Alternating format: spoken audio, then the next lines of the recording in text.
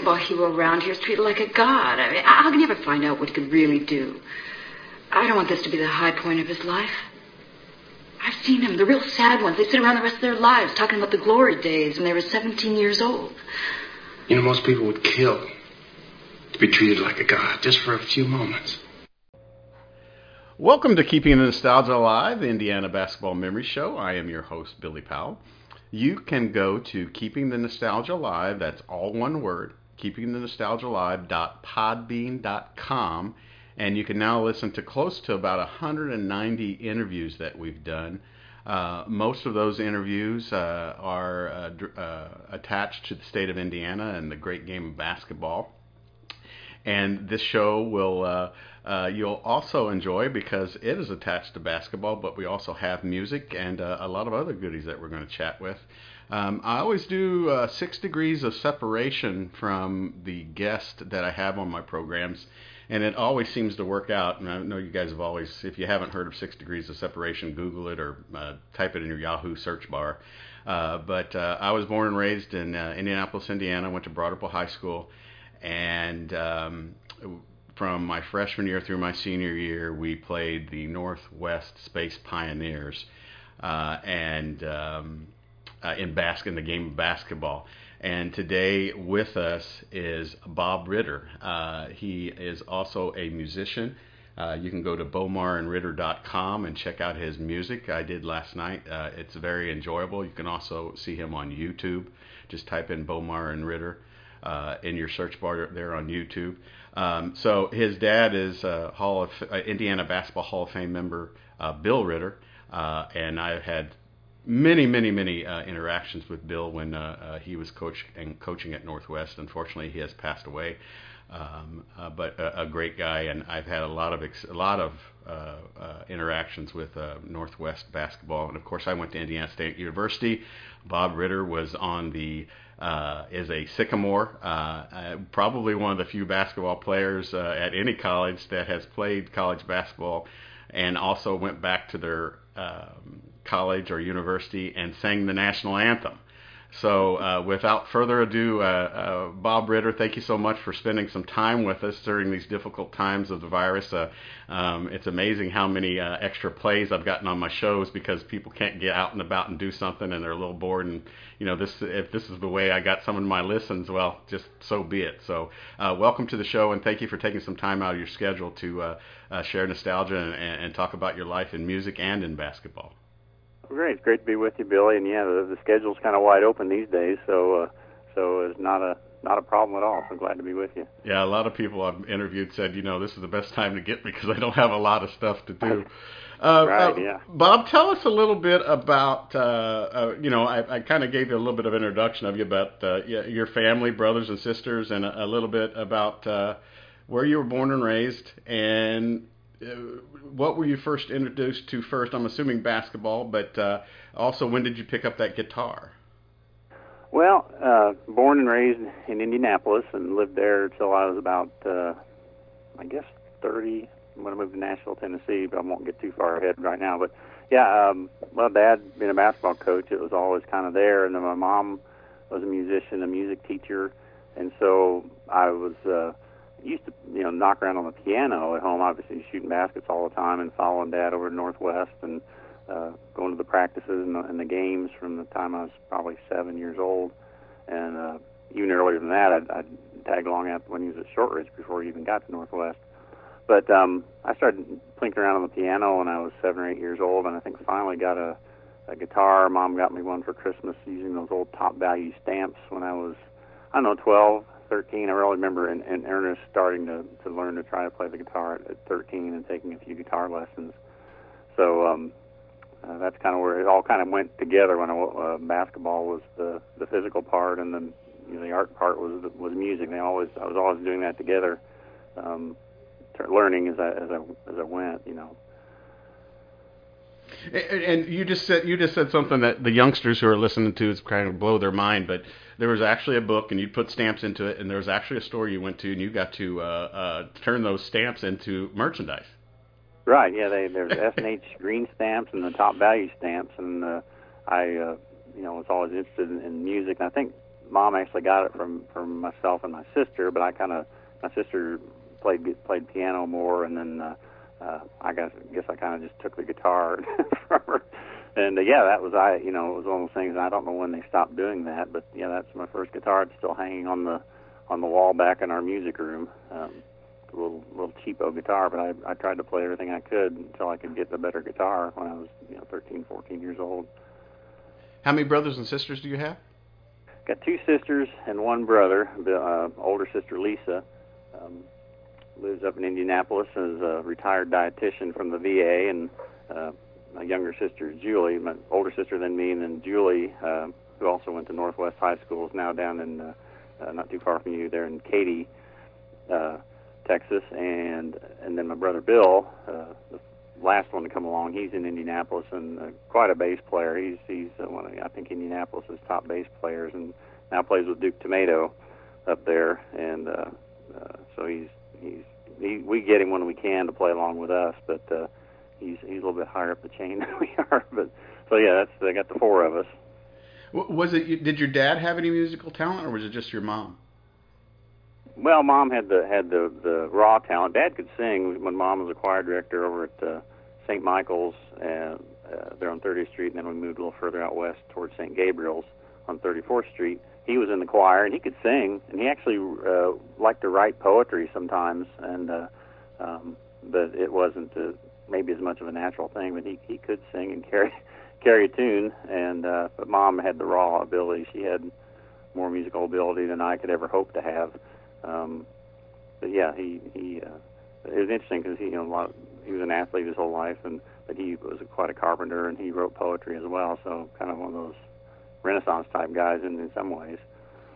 This is why I do what I do with, our motto is keeping the nostalgia alive, just talking about the green stamps and also just remembering, because I was associated with the basketball program at Broad Ripple for 4 years in a row, and post that I have vivid memories of seeing your dad coaching, and that's, I like to keep those memories alive by doing what I do, but I just remember several times just looking down. Most of the time was, we're going to beat your ass. But to watch him coach and to watch him do the game, and it's really interesting. I thought I knew a lot about basketball until I started doing what I do, and to find out your dad's career and at Purdue and in the armed forces and stuff like that. So I really enjoy doing what I do, and I appreciate you being able to come on the program also. So did you guys have a hoop at your house? Yeah, it was when we lived before we moved out to the west side. Lived there around 39th and Kessler. 38th and Kessler is a big interchange. 39th Street.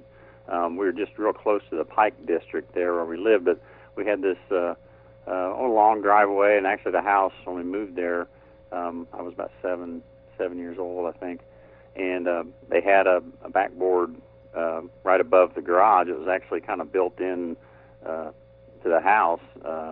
It wasn't one that was just a standalone thing. The backboard was kind of up against the house, and it was a longer, narrow driveway. And so, we got a hoop put up, and I'd spend, cold winter days, and not so much in the summer back then. When you're a kid, you didn't play as much in the summer until you got, maybe toward high school, and then you did it all year long. But I'd be out there, it'd be snowing and raining, and out shooting hoops. And the interesting thing was, I was kind of known in high school as a corner shooter, playing the forward, and that was my corner shot was kind of a signature thing. But in that driveway, when I was really starting to hone my game, that corner shot was only about 6-7 feet away from the hoop, and so it was interesting how that I was able to develop that longer corner shot in high school. But yeah, I spent had friends over and just wore it out.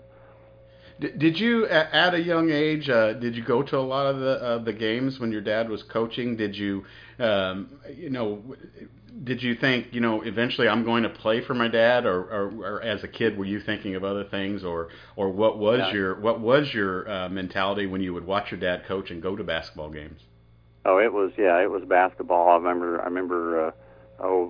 He'd bring home old basketballs that were kind of worn out from practice, the old leather balls, and I would play out in the driveway till the balls are almost like felt, because the regular leather would wear off, and my hands would get so dirty that the creases in my fingers had dirt in them all the time, and I had to get a special brush to get the dirt out of my fingers. And I'd go to school and had these dirty-looking hands, even though they were scrubbed the best I could. But it was always, from the time especially when he got the job at Northwest, Friday, Saturday nights, it was at the games. During Christmas breaks, I'd go to all the practices and try and shoot baskets at one end of the floor when the team was working on, when they weren't doing full court stuff. And a couple times I'd miss a shot and it would get out in the court, and he'd have to get out in their way, and he'd have to kind of get on me a little bit. But that was pretty much my life, and I always wanted to play for him there at Northwest. And it was interesting. I was talking to another a blogger a few weeks ago about life beyond. I kind of knew I wanted to play college ball, and as all kids, you think about playing professional, but I never really thought much about where I wanted to play after high school, because that was kind of, playing at Northwest was my athletic goal, and then after that I didn't really know. But yeah, from the time I was probably, when he got the job out there, it was every Friday, Saturday night, and sometimes I think, usually when I got into junior high, I didn't really have to miss any games because our games were on weeknights and things like that, because I played at West Lane in 8th and 9th grade and went to Northwest for 3 years.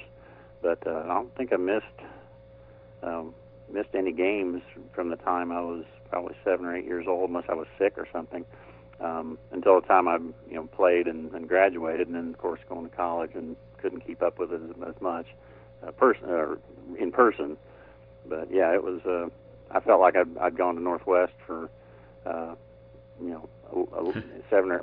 or 10 years, but from the time I actually was introduced to it to the time I graduated from high school there. So yeah. What was it like playing at Northwest and being the coach's son?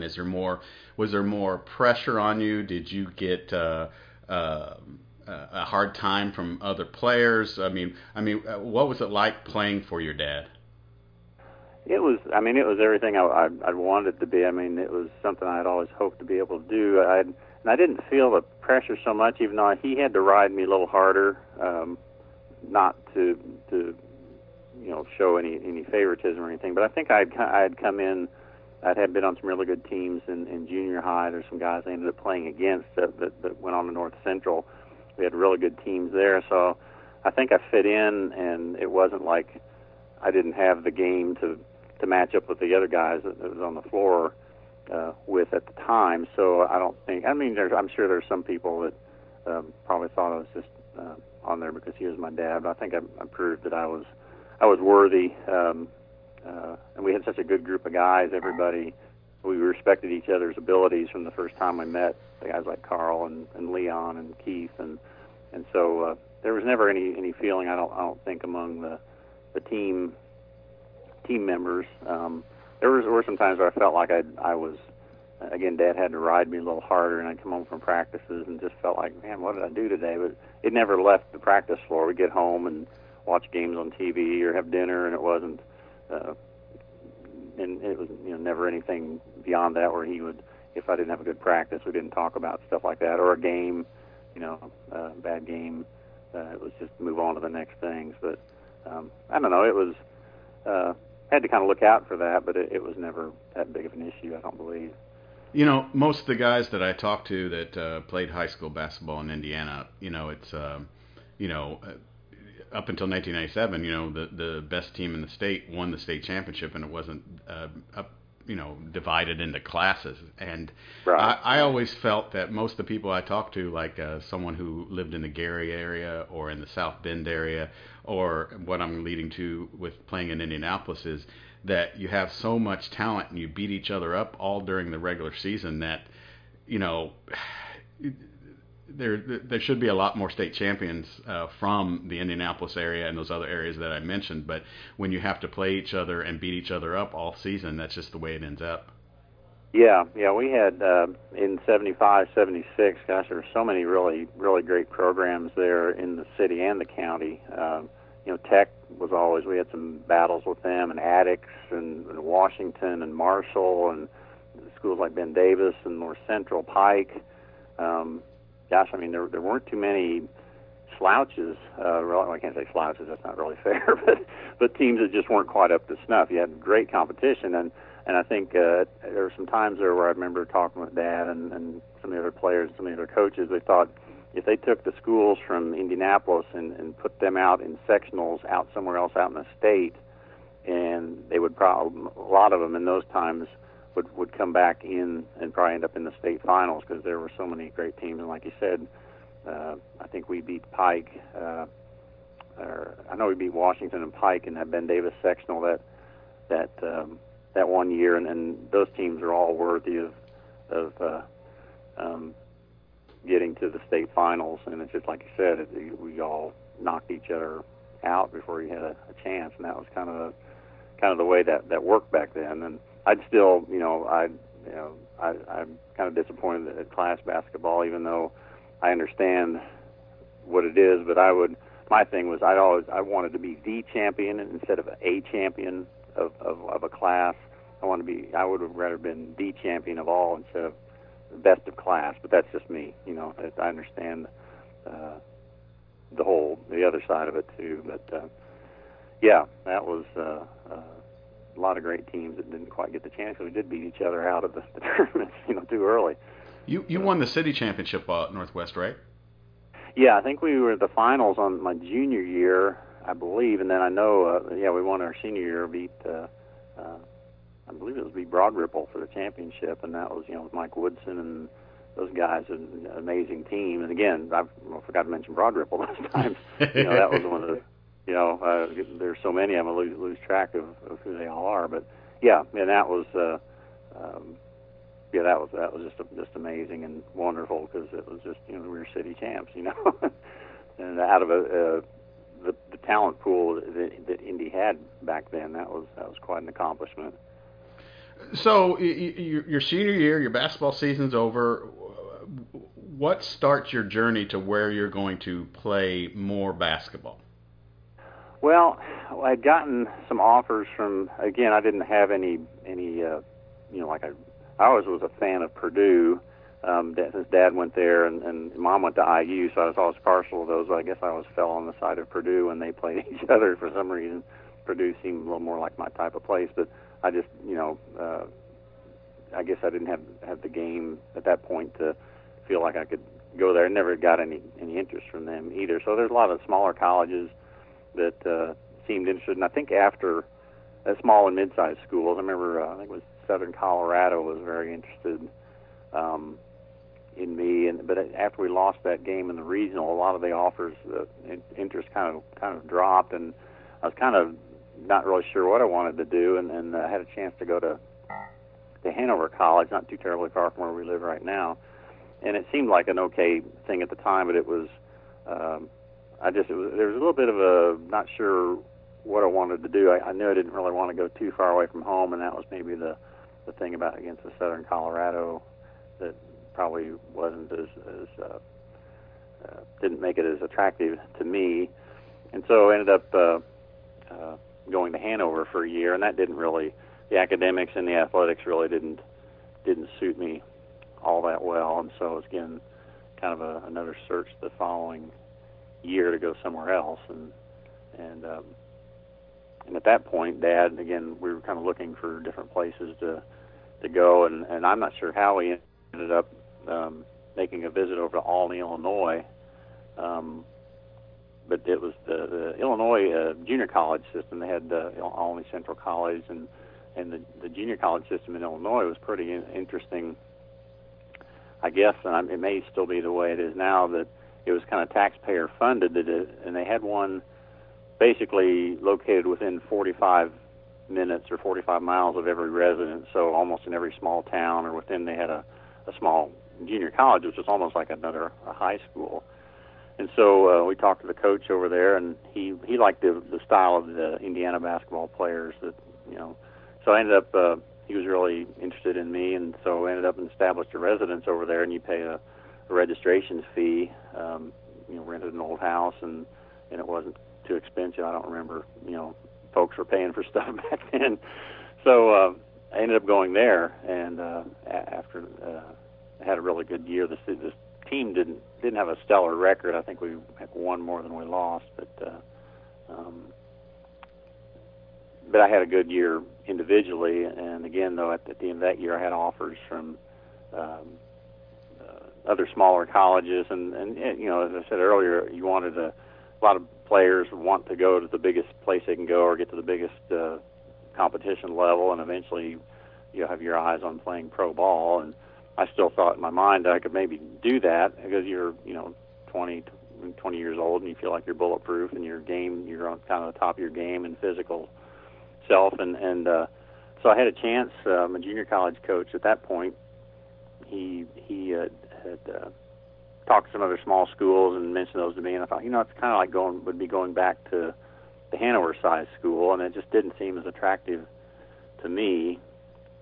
And so he ended up going up to talk to Indiana State, since we're in Olney's, about 30 miles west of Vincennes, so it's not terribly far from Indy, and wasn't too far from Terre Haute at Indiana State. And also, the year I was at Olney was when they had that terrible tragedy down at the University of Evansville, and the plane crashed, and they were rebuilding their program the following year. And coach, his name's Frank Law, I think he lives south of Indianapolis now, really believed in me and put a good sales job about me and to those places. And he said the University of Evansville would accept me as a walk-on, but Indiana State more so as a walk-on. So I think he knew maybe that Bird was going to be up there and that it would be a good opportunity for me. And so I went up and visited with Coach King, and he said, yeah, I accept you as a walk-on. He didn't promise me anything. He said, I've got Carl Nix coming back from junior college.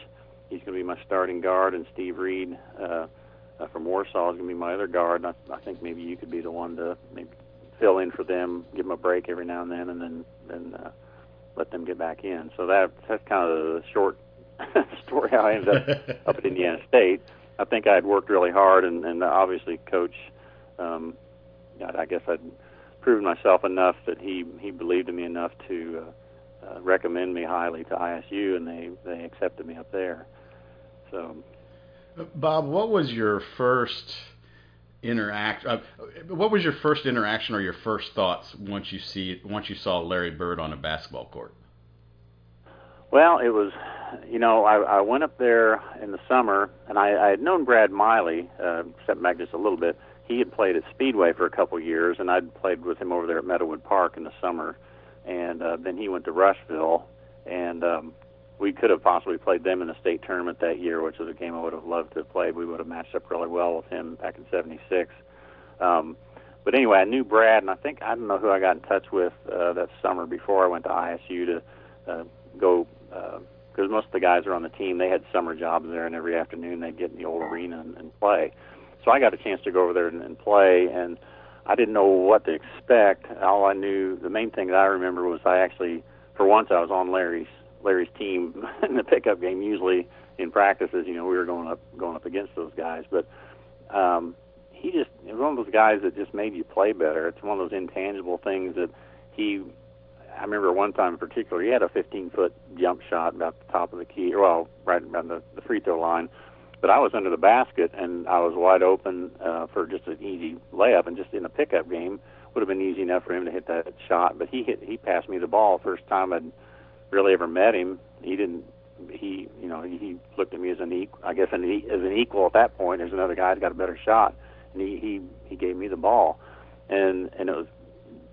I just felt like I played better when I was on his team in that particular time. And then as the season wore on, he'd do things like, how in the world did he see that guy behind him? He had that innate sense of where everybody was at on the floor at all times. He could set those behind the head passes where it didn't look like he was even looking at the guy, and just hit him perfectly. I never saw him throw a bad pass. If the pass was good, the player may not have been ready for it. By paying attention. That's one thing you had to really do when you were playing with him, to pay attention to what he was doing with the ball, because he wouldn't be looking at you, but he'd get the ball right to you. So yeah, it was just still. And then the whole year, it's like, how in the world? How did he do that? How did he see? How did he know? It's something. And somebody asked me what you could learn from a player like Bird, and I thought you can't really learn him that type of stuff. It's just he had the natural ability that he just continuously worked on.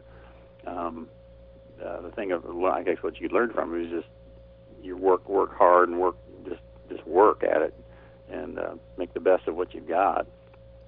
So you spent the last 2 years of your eligibility at Indiana State, right? Yes. During that magical run of going up, the finality of going up against Michigan State, what was that season like? What was it? How did it compare to high school basketball? Where did you find yourself? What did you find yourself thinking about? What was that year like? Well, it was. I guess back then it was real easy to live in the moment. Nowadays we get out and we've got stuff to look ahead to, schedules to make, and all that, and so it's harder to live in the moment. But back then it was, you were just kind of in the moment. The team I had in high school was a great team. I mean, we were like a brotherhood, and it was similar to that. We were a little bit older, so had some more individuality at college. But the whole year, everybody, I think we all knew our role. Coach King had told me what he didn't promise anything, but he told me what he thought I could do. And when he had his heart attack and had to step away from the coaching, then Coach Hodges took over, and I don't know if he was as keen on me as Coach King might have been, but he honored Coach King's commitment to me. And but we all, us guys that were more the reserves, we knew what our role was, and that was to make it as tough on the starters and the top 7 or 8 guys as we could. We call ourselves the Average White Team because there's that band called the Average White Band back then, but we always wore the white jerseys, and the starters wore the blue, and so we call ourselves the Average White Team, and that was kind of our little, our team, the sub-team that we, our little pride thing, and but as the year wore on, we just worked hard. I mean, it's like boot camp. I've never been through harder practices in my life. The first 3 or 4 weeks, like 4-hour practices and drills and wearing out shoes. I'd wear out maybe a couple pairs of shoes during the high school season and even up through junior college. And I was blowing through shoes every, and not playing as much as the starters, but every 3 weeks to a month, have to get a new pair of shoes because they either just the bottom would rip on them or I'd tear out the side of them or something. So very intense. And but as we got on through the season, I think everybody just took things one game at a time. We worked hard as the reserves, trying to make it tough on the starters. And the thing was, Coach Hodges and his staff were really, the scouts would go out and check the other teams we were playing, and they really had it down on, we knew what the other team was going to do, their offensive schemes, and they would assign me or Rod McNally from Speedway was the other walk-on. We were kind of the guards, which is a little transition for me. I always played forward up to that point, and then playing guard was a bit of a change. That they said, now you're going to be so-and-so. He likes to dribble to the left and turn back and do different things, and each reserve had their assignment so the starters could know what the opposition was going to do, and they had us so well prepared really all year. So we took our role seriously as kind of the practice squad, I suppose you want to call it that. So the starters would know as close as they could. I mean, if we were as good as the guys that were on their team, we might be playing on another team. But, have them so well prepared for what to expect in the games. But again, just went along and we started winning games. And I don't think any of us really felt the pressure when we're 5-0, 7-0, 8-10, 12-0, and started getting a little bit of a national attention through the rankings. I think being a small mid-major at that point, and the media and there wasn't the cable TV and all that, so we were still kind of obscure. And I know at one point, though, we had, in one of the polls, I'm not sure what our record was at that point, they had put us at number 1, and it was Monday afternoon practice, and Coach Hodges came in and said, well, how's it feel to be number 1, guys? And everybody kind of thought, well, yeah, that's cool, but, we got practice, so let's just get on with it. And we didn't let it really, I don't remember it affecting anybody as far as, oh, man, we're 16-0, we got to, pressure's on now. Just everybody took it one game at a time. and the fans were great. You know, they after big win, they'd meet us back at the arena or sometimes at the airport, and so that was really cool. But again, it was just kind of a one game at a time, and I never really felt, even all the way up to the tournament. It was just a real exciting time, and we just all took it in stride, I think, pretty well. What was that tournament run like, and was there any point before you guys started the tournament run did you think, you know what, we could win this whole thing? Yeah, there was one time, I don't know, there may have been conversations about it between us guys, but I remember just one time being in the dorm room, and part of the weird thing about that season, like I mentioned, Rod McNally from Speedway, he was the other walk-on, and at that year, they could only take 12 players on the road during the conference season. We had 13. So Rod and I had to flip a coin, and we'd alternate road trips, which is kind of hard because he'd go on one. It'd be a 2-game, usually a Thursday and a Saturday, and then the next road trip I'd get to go. But then the NCAA tournament, that was no worries with that. But at one point, it was getting toward the end of the season, and maybe, I don't know if it was after we'd won the conference championship or not, but I was just sitting in my dorm room and thinking, man, we could do this. We could get, because at that time, the tournament wasn't as big. I think there was only 48. I'm not sure how many teams there were. Because what we had to do, we played a sub-regional, they called it a sub-regional out at Lawrence, Kansas, which was really cool because we got to play out at Allen Fieldhouse there. It's a classic barn, as I call it, like Hinkle Fieldhouse in Indy. Those are the best arenas. So they echo and they boom, and they're not like a theater like some of these places are now. And then when we won that game, played Virginia Tech, then we were in the Sweet 16, and then went to Cincinnati. But it was there's that certain point that I remember it real specifically in my dorm thinking, man, we could do this, and there was a certain point, but up to, I guess, it was probably during the conference tourney or maybe right after we'd won that, we just still took everything one game at a time. What was the disappointment level with losing the championship game? Was it more of we had a great season, or was it more of you didn't win the national title? Oh, we were crushed. I mean, I spoke to myself. I felt like I cried on the bench like I'd played the whole game. It was just because we felt I think at that certain point we had the momentum. Again, the pressure wasn't there really, but we felt like we can do this. We had kind of turned back a lot of the naysayers, and Larry was usually able to, if he wasn't having a good game, somebody else could light it up. And the game that Bob Heaton hit that long shot out in New Mexico State to put the game into overtime and end up winning to preserve the winning streak. Larry had fouled out, and so he didn't even play in that overtime period. And we knew that we could do well if he wasn't in the game, or even if he was having a bad game. I think in another game, one that I didn't get to go to on a road trip, they had, out at Bradley maybe, they had bottled him up and he only had 4 points. But I think Carl had, Carl Nix took up the slack that game. So there was times when Larry wasn't on top of his game that we still had found a way to win. And so we knew that if they had bottled Larry up, we figured we could still do well. But I just felt like it was kind of a throwback to the disappointment after we'd lost in the regional there in Indianapolis in high school. Just crushed, we thought we could do it. With your, did your dad follow you guys, and was he excited about your guys' progress and what you did that year?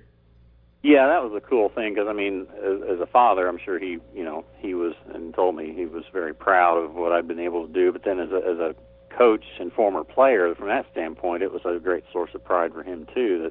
And he always took pride in no matter what his former players did that went on to different schools and had their level of success. He just enjoyed that so much, and this was an extra special thing to be able to. He was able to come out. I think his brother lived in Kansas City, so they went out and visited them, then came on out to Lawrence to see the sub-regional game there, and then, of course, Cincinnati for the Sweet 16 was just down the road from Indianapolis, so I was able to get them tickets for that. And then they came out to Salt Lake City as well. So I know he was disappointed as well, but I think it was a great source of pride, and I was glad that he was able to be, he and Mom were able to be a part of that, in spite of the loss. Is there any Coach Hodges stories or any Larry Bird stories that we haven't read in any books? Well, I didn't get to know Hodges all that well, other than that like I said earlier, I thought he was a brilliant tactician. He had us so well prepared, and with his assistant coaches that scouted, and I think that was a lot of the. Of course, Bird kind of made everybody play better, and with his being the cog of the wheel. But I don't really have any really crazy stories about him. I know Larry was kind of a private person. He was, the self-proclaimed actually Hick from French Lick. Sometimes he called himself the prick from French Lick, but that was that was all self-proclaimed as well. He was always a fierce competitor. He always, if there was any kind of jokes going around or something, he would always get the last word. I do remember, though, in one game, I didn't get into the games much to play along with him. I was usually, and I always joke about my claim to fame was getting standing ovation every game I came in, but I was usually coming in for him. He would be the last one off from the starters, and I'd be either the next to the last or the last one off the bench. And so there'd be a standing ovation. I'd say, "Hey, I'm getting a standing ovation but it was really for him." But there's a time where we were, maybe for a couple minutes, didn't come in for him, and we were on the court together, and the game was way out of hand. We were ahead by 30 or something like that. But one of us threw a bad pass, and he'd get on you. "Come on, man!" He didn't care if the game was up. We were up by 40. He wanted you to play your best, and there's a couple times where.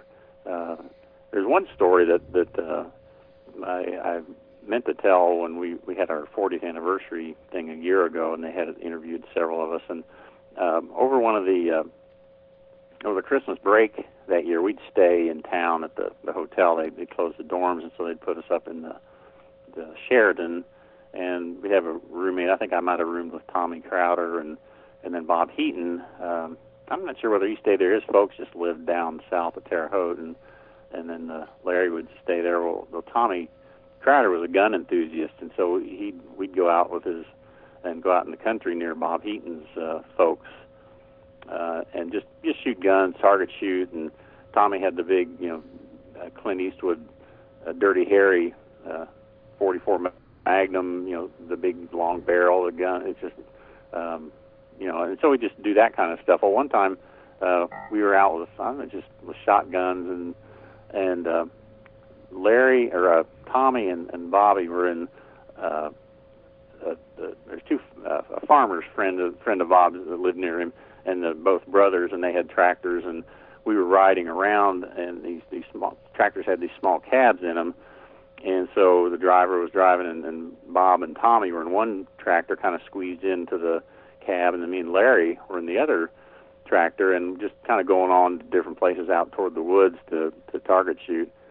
And at this one point, me and Larry were in this tractor, and we tried to go up the guy was trying to go up this little bit of a rise, and it was kind of icy, and the tractor started to slip, the wheel started to slip a little bit, and he started to let the tractor roll back down a little bit. Well, then I guess he put the clutch back in, caught the back wheels, and the front end of that tractor kind of reared up, and like it was almost going to roll over backwards with us. And the front end kind of lifted up, and then I think he released the clutch, and it kind of just laid back over to the right, and then we kind of rolled slowly back down this. It wasn't a very big rise, but it was like, holy crap. We could have rolled that thing over. And, of course, we joked about the headline being, All-American Larry Bird and unknown player injured in a farm accident. But, I've thought about that, and it's like, if something would have really happened on that day, that could have changed the course of college basketball history. And that was one story that not too many people know about, because it was we were just out killing time. I think we had practice later that afternoon, and that tractor, that front end bucked up enough to make your heart jump up into your your chest or jump out of your chest. And we kind of laughed about it later, but that could have been, who knows? Thankfully, we don't.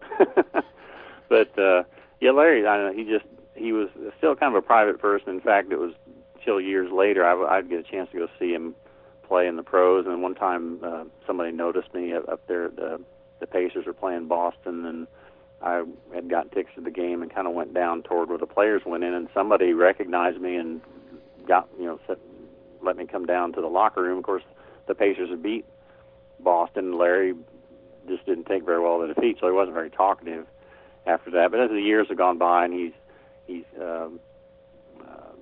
especially after the he had the thing I noticed the most where he had really kind of loosened up. I felt like I was more of a friend than just a former teammate, where we had they had dedicated that statue to him over at Holman Center.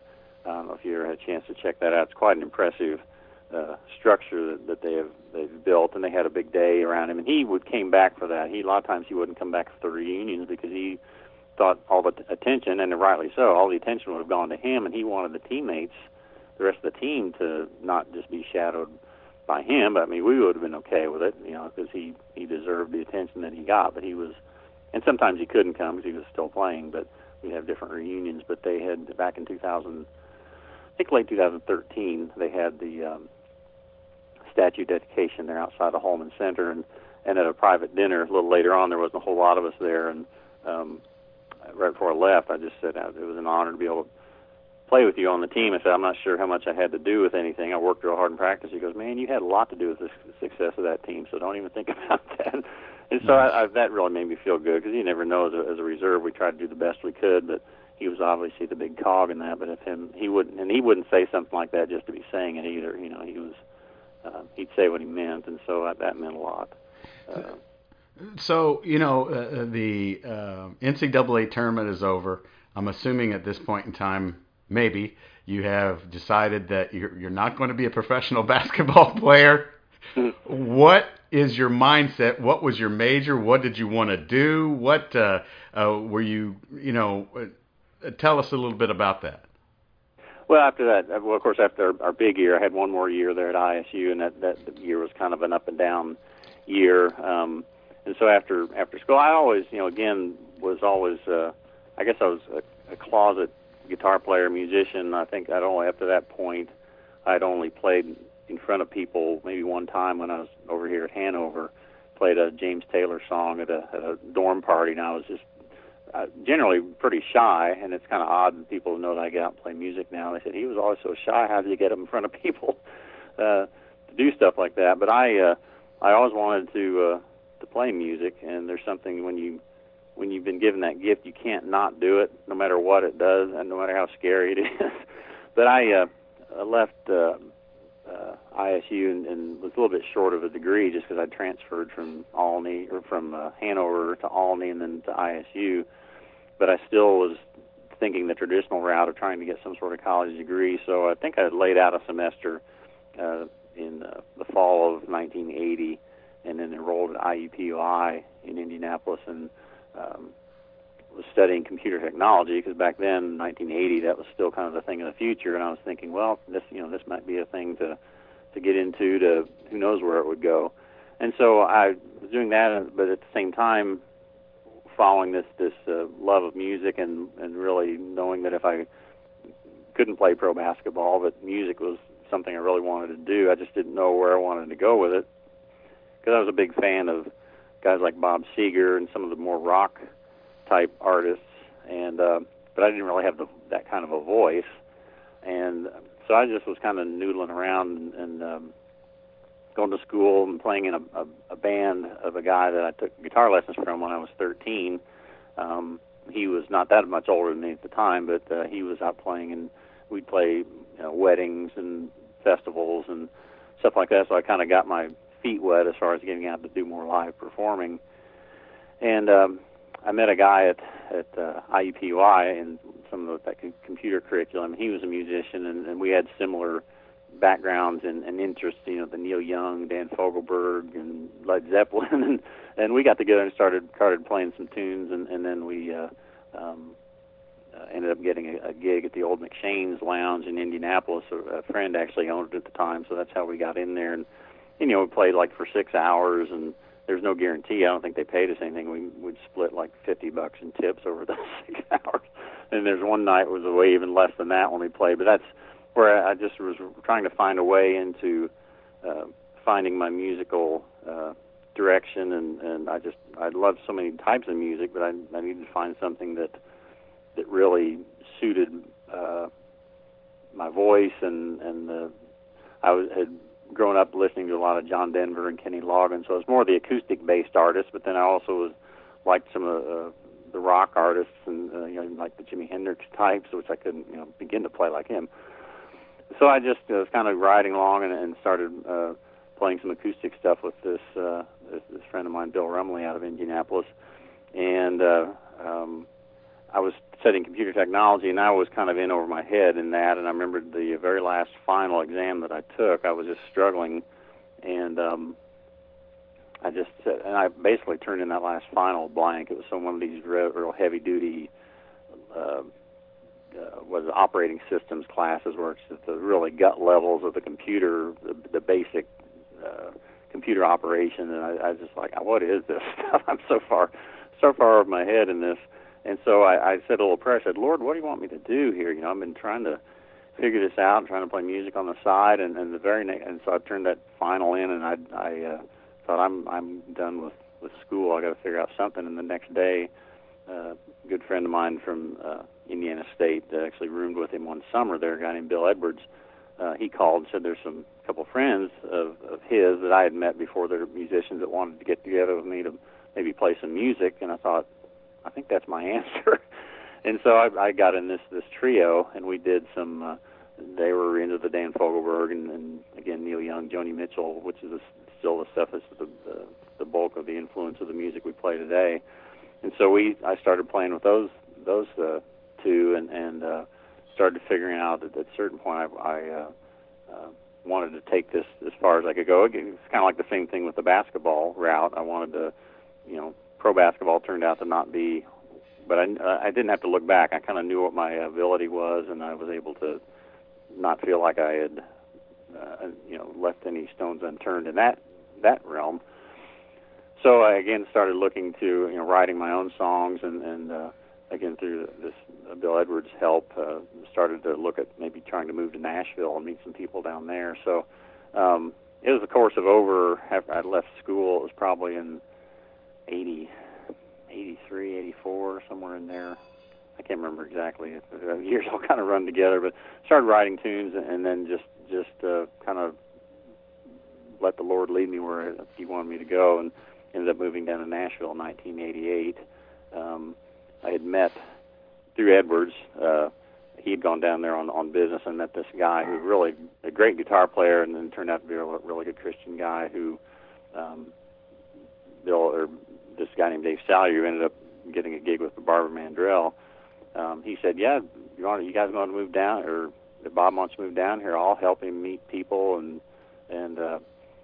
anything I can do to help him, I will." So I thought, well, I know one person in Nashville, so I'm ready to make the change and go. And so that's how I ended up kind of going down to Nashville back in 1988, I guess it was. I had the job. I wasn't just playing music enough to make enough money. I got a job at Indiana University Hospital as a pharmacy technician. That's how I was surviving back then too. And on my free days I had off, I'd be doing something with music or trying to get gigs on the weekends. And so yeah, I kind of left out that regular work thing, so I've kind of forgotten about it. Because you got to have the real job for a while. And then when I moved to Nashville, I got a job at a hospital down there, so I didn't have to do the traditional musician job of waiting tables and flipping burgers. I would have been terrible at that. And I appreciate the work, that kind of work, because that's tough, dealing with public and waiting tables, but you got something you love to do, and you find a way to make it happen. And so I was working at a hospital down there in Nashville as a pharmacy tech, doing that kind of work to pay the bills. And so, how does Bomar and Ritter come into your life? Well, I moved there in March of '88, and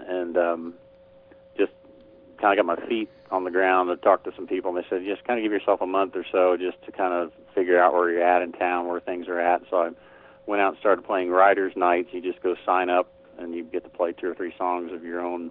Everybody plays their own material down there for the most part. I mean, if you get a gig at a restaurant or something, you can mix in covers. But when you play the writers' nights, you just play your own songs, which was pretty cool. It was kind of inspirational to, you know, get yourself writing, and you hear other songwriters and some that have been there for a while, and you hear how they do it, and it's like, man, you know, it either inspires you or it intimidates you, or a little bit of both.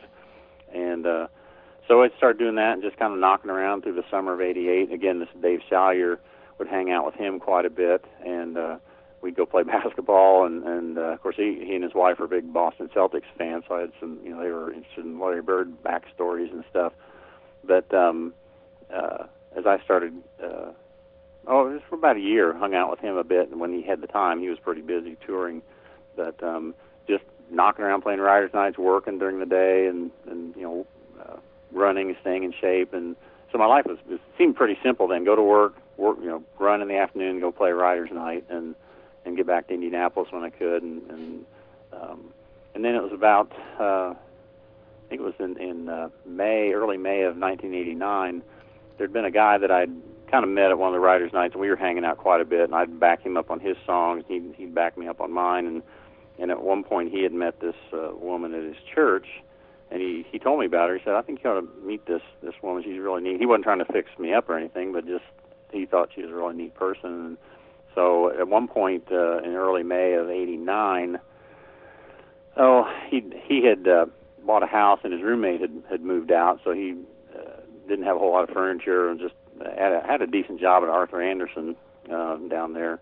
But he said, come over tonight, we'll just play some tunes. And I guess he had invited Mary to come over, and when she got there, he said, I hope you don't mind, I've invited this other friend of mine. And so as songwriters do down there, you just get together and play songs, and so I had been trying to ask somebody out for a while, and at that point it wasn't working out, and so I thought, I'm just going to concentrate on my music this summer and not really kind of tired of trying to date anybody right now. And so when I walked in, and Mary had just broken up with somebody, and she was from what she says, maybe she had bumped her head or something. She said, she was really impressed with me that day, and I thought she was really attractive, but at the same point, I was like, I'm just not quite ready to start trying to ask anybody out yet. So that's when we met, and so we kind of ran into each other a couple other times at writers' nights, and kind of got to be friends. And then this friend Steve, he had booked the Bluebird Cafe is kind of the songwriters' capital of Nashville, and probably in some people might say songwriters' capital of the country. It's a little tiny room there in Nashville where the best of the best play, and if you get a chance to get a showcase there, you've done pretty well. And so he had landed a showcase there, and he wanted us to back him up. And so we spent the better part of this particular week, probably in June, I think, of '89, and working on tunes, going out to the parks and having cookouts, and then just playing the tunes and working on his showcase songs. You get to do 3 songs in this little showcase, so it's not that it's a big deal, but it's just 3 tunes. So we were working on that, and we got to know each other a little better then, and I was getting more interested, and she was already interested, and so we started dating after she had gone home to Virginia. She's from outside of Charlottesville, Virginia, and she had gone home for a week or so, and we talked on the phone a few times and realized we really kind of missed each other, and started dating shortly after that, and realized that we didn't take too long to realize we wanted to spend the rest of our lives together, and so we started. I think the first gig we played together, this other guy that we knew had needed a fill-in for a gig at this hotel, and so we started playing music together then, and our harmonies blended real well. It wasn't too hard to work out the tunes. We had similar influences again with the singer-songwriter era of the 70s with the Joni Mitchell was Mary's big influence, and then Dan Fogelberg was, once I finally, stepping back a little bit, finally really got into Dan Fogelberg, I found my musical direction. His voice and the style of songs was really, it was like a laser beam almost, like that's the music, kind of music I want to do. so we started playing together then, and then we met, again, it was like early May of 89, and got married the end of April in 1990, and so been playing music together in one form or fashion ever since then. We put out a recording our first recording together in like early 93, and which still sells pretty well. We don't have any more CDs of that left. We need to get some more made. And but back at that time, the internet was still kind of in its infancy, and we knew some other players that played these places out in. We booked some gigs around Nashville, but we also tried to get out and play some places in North Carolina and out in Missouri, some little coffee houses we'd heard about, and realized that how quickly you can lose money when nobody knows who you are when you book yourself at these places. And so anyway, we did, for a couple, 3 years after that first recording, we really tried to get out and promote it, get people to get interested in us and as far as managers and things like that. But there's so many. I mean, everybody in Nashville is amazing. You may not like the type of music they're playing, but they're really good at it.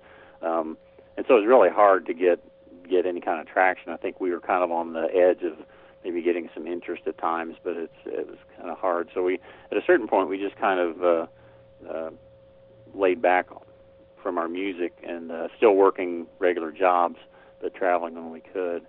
And I can go on and give the whole evolution if you want me to, where we're at up to this point. Please.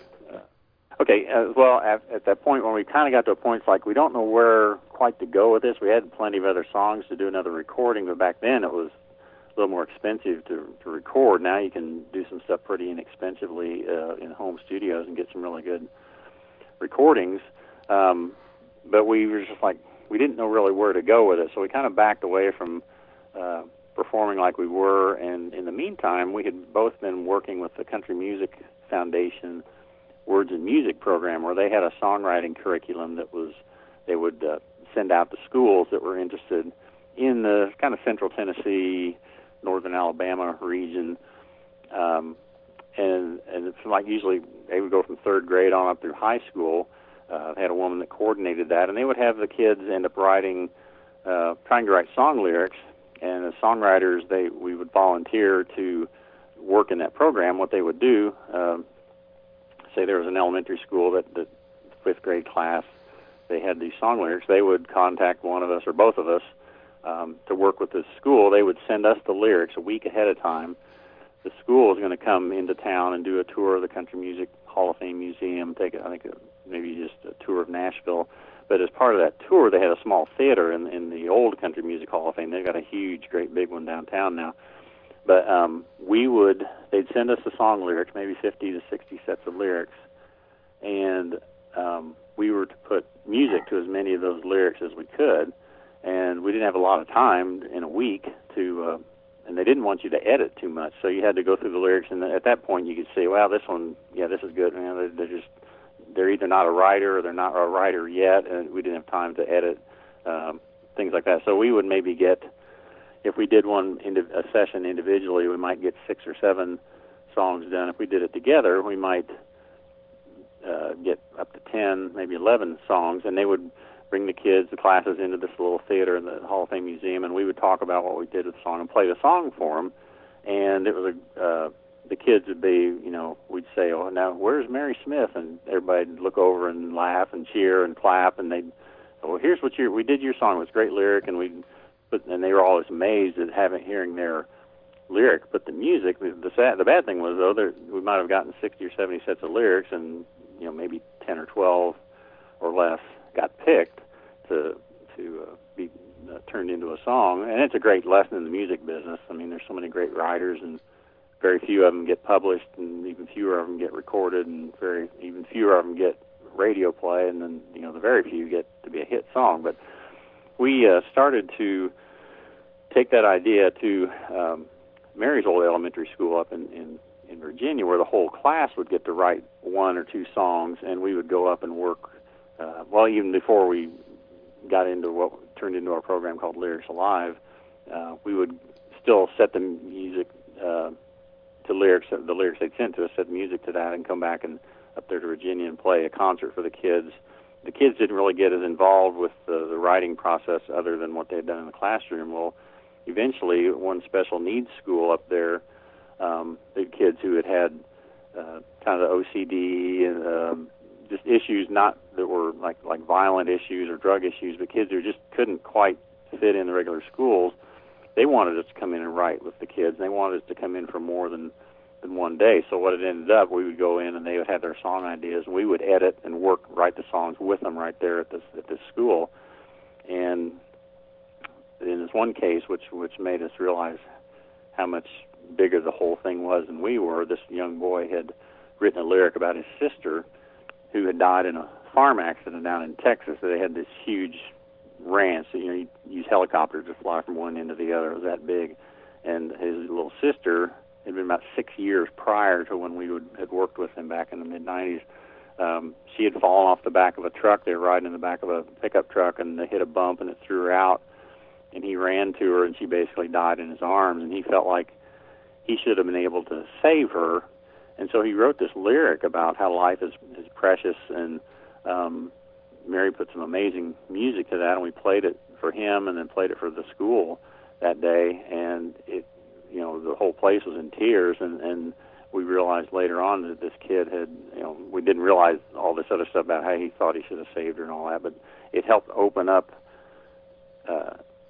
another avenue of his therapy to realize the physics teacher said it was physically impossible, the way the momentum and all that stuff is with physics, to have caught her and saved her. And it helped him, with the other therapy he had gotten, this one last little thing, it helped him move past that tragedy. And we thought, holy cow, we never thought about anything like this. We were just thinking this was the fun and challenge of putting words together and making songs and things.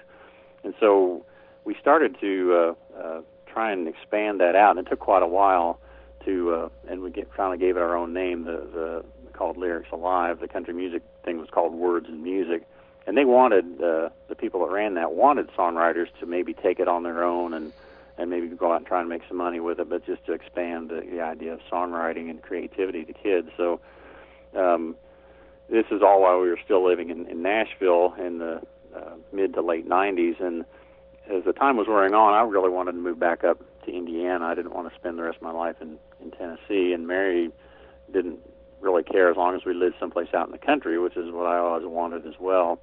So we weren't playing as much of our own music like we are now, but we were working to build this Lyrics Alive program, getting into schools, and the guy that Mary went to church with was an executive at a business down there in Nashville, and he thought we ought to turn it into a nonprofit and get grant money and help us to be able to make a living at it, but offer the program to schools at a lower cost and everything. So a lot of it was involved in that. We finally were able to turn that into a nonprofit, but we moved back up this way from Nashville in June of 2002 and continued to expand the program. I still actually went down to work in Nashville every other week. I was on an every other week schedule at the hospital there. So it's kind of crazy being home and then going for about 18 months. I'd go down there and stay with friends and work and trying to get this Lyrics Live program off the ground. And eventually I was able to jump out of the hospital in early 2004 and go full-time with our Lyrics Alive program. And we still weren't doing as much of our own music like we are now. And so at some point in Scottsburg, which is the county seat here in Scott County, they opened a coffee house, and they were having music there. And it was, again, like play for tips kind of a thing. And we went ahead and got booked there, and we realized how much we missed playing the music we had been playing and some of our original stuff. So as it evolved, we started booking ourselves during the summertime to play in some coffee houses, and mainly for tips because nobody knew who we were, and we couldn't command a lot of money or any money at that point. But we were still working with the Lyrics Live program, and it was going quite well up through 2008. We had up to, I think, 15 programs in the school year, and it was a 4-day program. We'd go into the first 2 days, edit either song lyrics they had written, the schools had written ahead of time, usually 4th or 5th graders, or we'd just write, if they didn't have time, we'd just start from scratch in the classroom. and we'd set music to those lyrics, and then on the third day we would come back into the classroom, teach the kids the songs. On the fourth day, do a live concert and record it and try and make CDs available. So there's a lot of work involved, creative work in that. So doing 13 to 15 programs in a school year was really a full load, because you couldn't do, we would do 3 weeks in a row at a certain point, and it would just, we would be so tapped at the end of that third week, because there's a lot of work involved. And so we did that a lot, really just up till last year, when after 2008, when the economy kind of crashed out, and the funding as far as the nonprofits started to dry up. Schools were shifting their focus on their funding to other things, and so and the kids kind of changed too. They weren't quite as they're having more trouble focusing, and so it was, things weren't quite as enjoyable as they were. So we just kind of have ridden it out to the end, and we've really stopped doing that now. If a school wants to do it, we've shuttered the nonprofit. We're not doing that anymore, but we can still do it if a school wanted to do it. And in the meantime, we've been ramping up our own playing for the last 10 years or so, and getting up to the point now where we play lots of wineries. Our music's a good match for wineries. We're not kind of a laid-back vibe in general, depending, but we do some blues and some more folk rock type stuff, but wineries, restaurants, and any place that will really have us. And probably averaging in the summertime, we're averaging at the rate of probably 120 dates a year. We don't play that many because during the winter, traditionally we weren't doing programs weren't doing gigs because we were doing school programs, and there are less gigs available in the winter because a lot of the wineries only do music in the summer, and so there's more musicians and less gigs in the winter, so they're a little harder to come by. So that's kind of where we've ended up at this point. But that's kind of the full-time thing. I still, when I left the hospital there in Nashville in 2004, they asked me if I wanted to stay on as what they call PRN, as needed help, and I thought, yeah, I guess so. I don't think I'll ever need to do it, but thankfully I've still got that status, so when I have an opening in our schedule, I'll go down there for 2 or 3 days and work a little bit. It's a little bit of a safety net for us to bring in some money if we're not quite as busy, or during the off season, usually November through March or April. Of course, now everything's shut down. They don't need me down there. And the nice thing about it, though, is I can tell them the days I'm available, and they say, come on down. So it's not like you have to be here on these dates. I can, at this point, thankfully, pick the days and go. So that's kind of the long, short history of Bo Martin Ritter. But it's been a blessing to be able to play music, and we've we've had a lot of people that we did our first recording back in 93, early 93 was released. We didn't get another one done until about 6 or 7, I think 2013. We recorded another one up there at my brother's studio in Indy, and we have another one finished. We recorded it in Indy over the last couple years, and a friend has the guy I used to play music with in that trio in Indy has a really good studio there. He offered us the time when he didn't have anything else booked, so we kind of had to stretch it out for quite a while because he's pretty busy. He's an Emmy Award-winning sound designer, and so his studio's in quite a bit of demand, but bless his heart, he helped us with this other recording now with there's some other things with Mary's dad, had some health issues in the fall when we were going to try and get the packaging together, and so it's just this kind of thing. We're still kind of working on that, and now with everything shut down, it's meant to be released when it'll be released, but it's a 2 CD set, so we'll have 3 CD packages out here before, or a third one out before too much longer. But we've had a lot of folks that our music has been it's meant a lot to them. They'll be going down to a surgery or something that's happened in their life, and they said, "I put your CD on because it's such a comfort to us." And so we know if we'd like to be playing to a lot bigger audiences, but if you have just a handful of people that your music has meant something to them in a crucial time in their life, then I think we've had that sort of success. You can't turn your nose at. As musicians, of course, you're always wanting to play the bigger audiences. Again, that you've got people that really enjoy hearing you play, and they take the time to come out when there's hundreds of other things they could be doing. We're extremely grateful for that, and it inspires us to keep on going. Where can people hear your music, get your music, buy your music? Do you have social media? Is it all BomarandRitter.com? Do you have a YouTube channel? Yeah, we've got a YouTube channel. I don't have a whole lot of stuff on that right now. Just again, now I've got the time to do it. But we've been out doing like yard work and things that or sometimes when you don't have the gigs coming up, we had stuff scheduled we've had to cancel. And sometimes it's hard just to knuckle down and, again, been grinding away as much as we have. This time has been kind of a time of doing projects around here that we haven't had time to do because we've been out playing so much. But I've loaded a couple more videos on YouTube. We got a couple concerts on there. We got quite a few videos on our Facebook page. It's facebook.com/Bomar and Ritter Music, all spelled out. And then our website, we're kind of in transition, trying the web guy that's helping us out, we're trying to get a new host on it, and so I'm not sure where it's at right now. I haven't looked at it to see what our schedule looks like, but there are a few video links on there. I just recently found out our main online source of getting music to people is we'd always tell them to go to CD Baby. Well, CD Baby doesn't do a retail thing anymore, but I think you can go to iTunes and Amazon, any of the other online retailers. We should be out there if you just go to Bomar and Ritter. You can stream us, I think, on all the streaming platforms. You can stream on those. We don't stream a whole lot of music here either. We're kind of old school in some things. We just don't have the time in other ways to stream. But I know we get CD Baby still does our digital distribution, and we have a little dashboard on there where we can go see who's listening to what song or where it's going on, and you'll see a stream of somebody streamed one of our songs. We've earned like 0.01 cents for that stream or something like that. So it takes a while to make money that way, but we're out there regardless on that, and so I'm going to have to investigate though once we get this other CD project finished, whether there's a way people can go directly to another.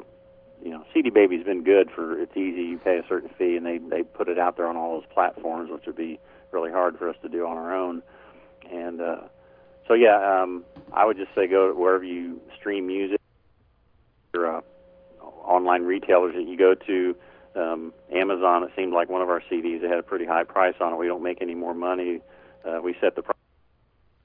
They send it out to the other, and then the other places set their price. It's not so much about making money. We have to look at that, but it's about connecting with people, really. If we either play a gig somewhere and we made a whole lot of money, but we didn't feel like we connected with anybody, we kind of leave the place feeling like, what did we really accomplish? But there's other gigs we've hardly made any money, and people are just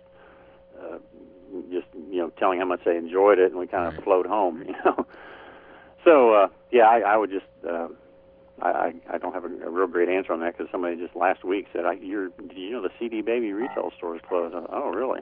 So I checked into it. So it should be out there though at iTunes and wherever else you can find online music. I'm actually looking at Amazon Music because I'm subscribed to their Amazon Unlimited, and it's got the Take the Road album from 2013 and the First Step in 2008. Yeah, that's it. Yeah, the record actually came out earlier than that, but that's when we got it up there. Yeah. So it's there. So that's good. I haven't checked our. They put a little.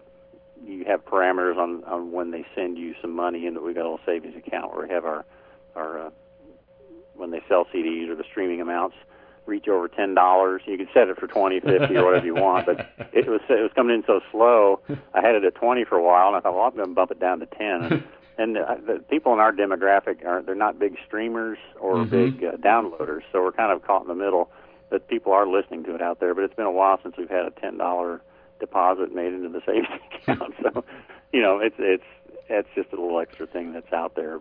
We make most of our sales and most of our revenues really just from the we get paid playing the gigs and tips, and the CDs aren't even selling as well as they used to. I think there's other avenues for, I guess, again, the people that really are into our music aren't as much into downloading, so we're kind of in that middle ground right now. Streaming, I guess, is going to be the next big thing, or getting on playlists, Pandora and Spotify playlists, and I'm not really sure. There's ways to do that, but there's too many other things to try and keep up with just what we're doing to get our gigs and get our recordings done.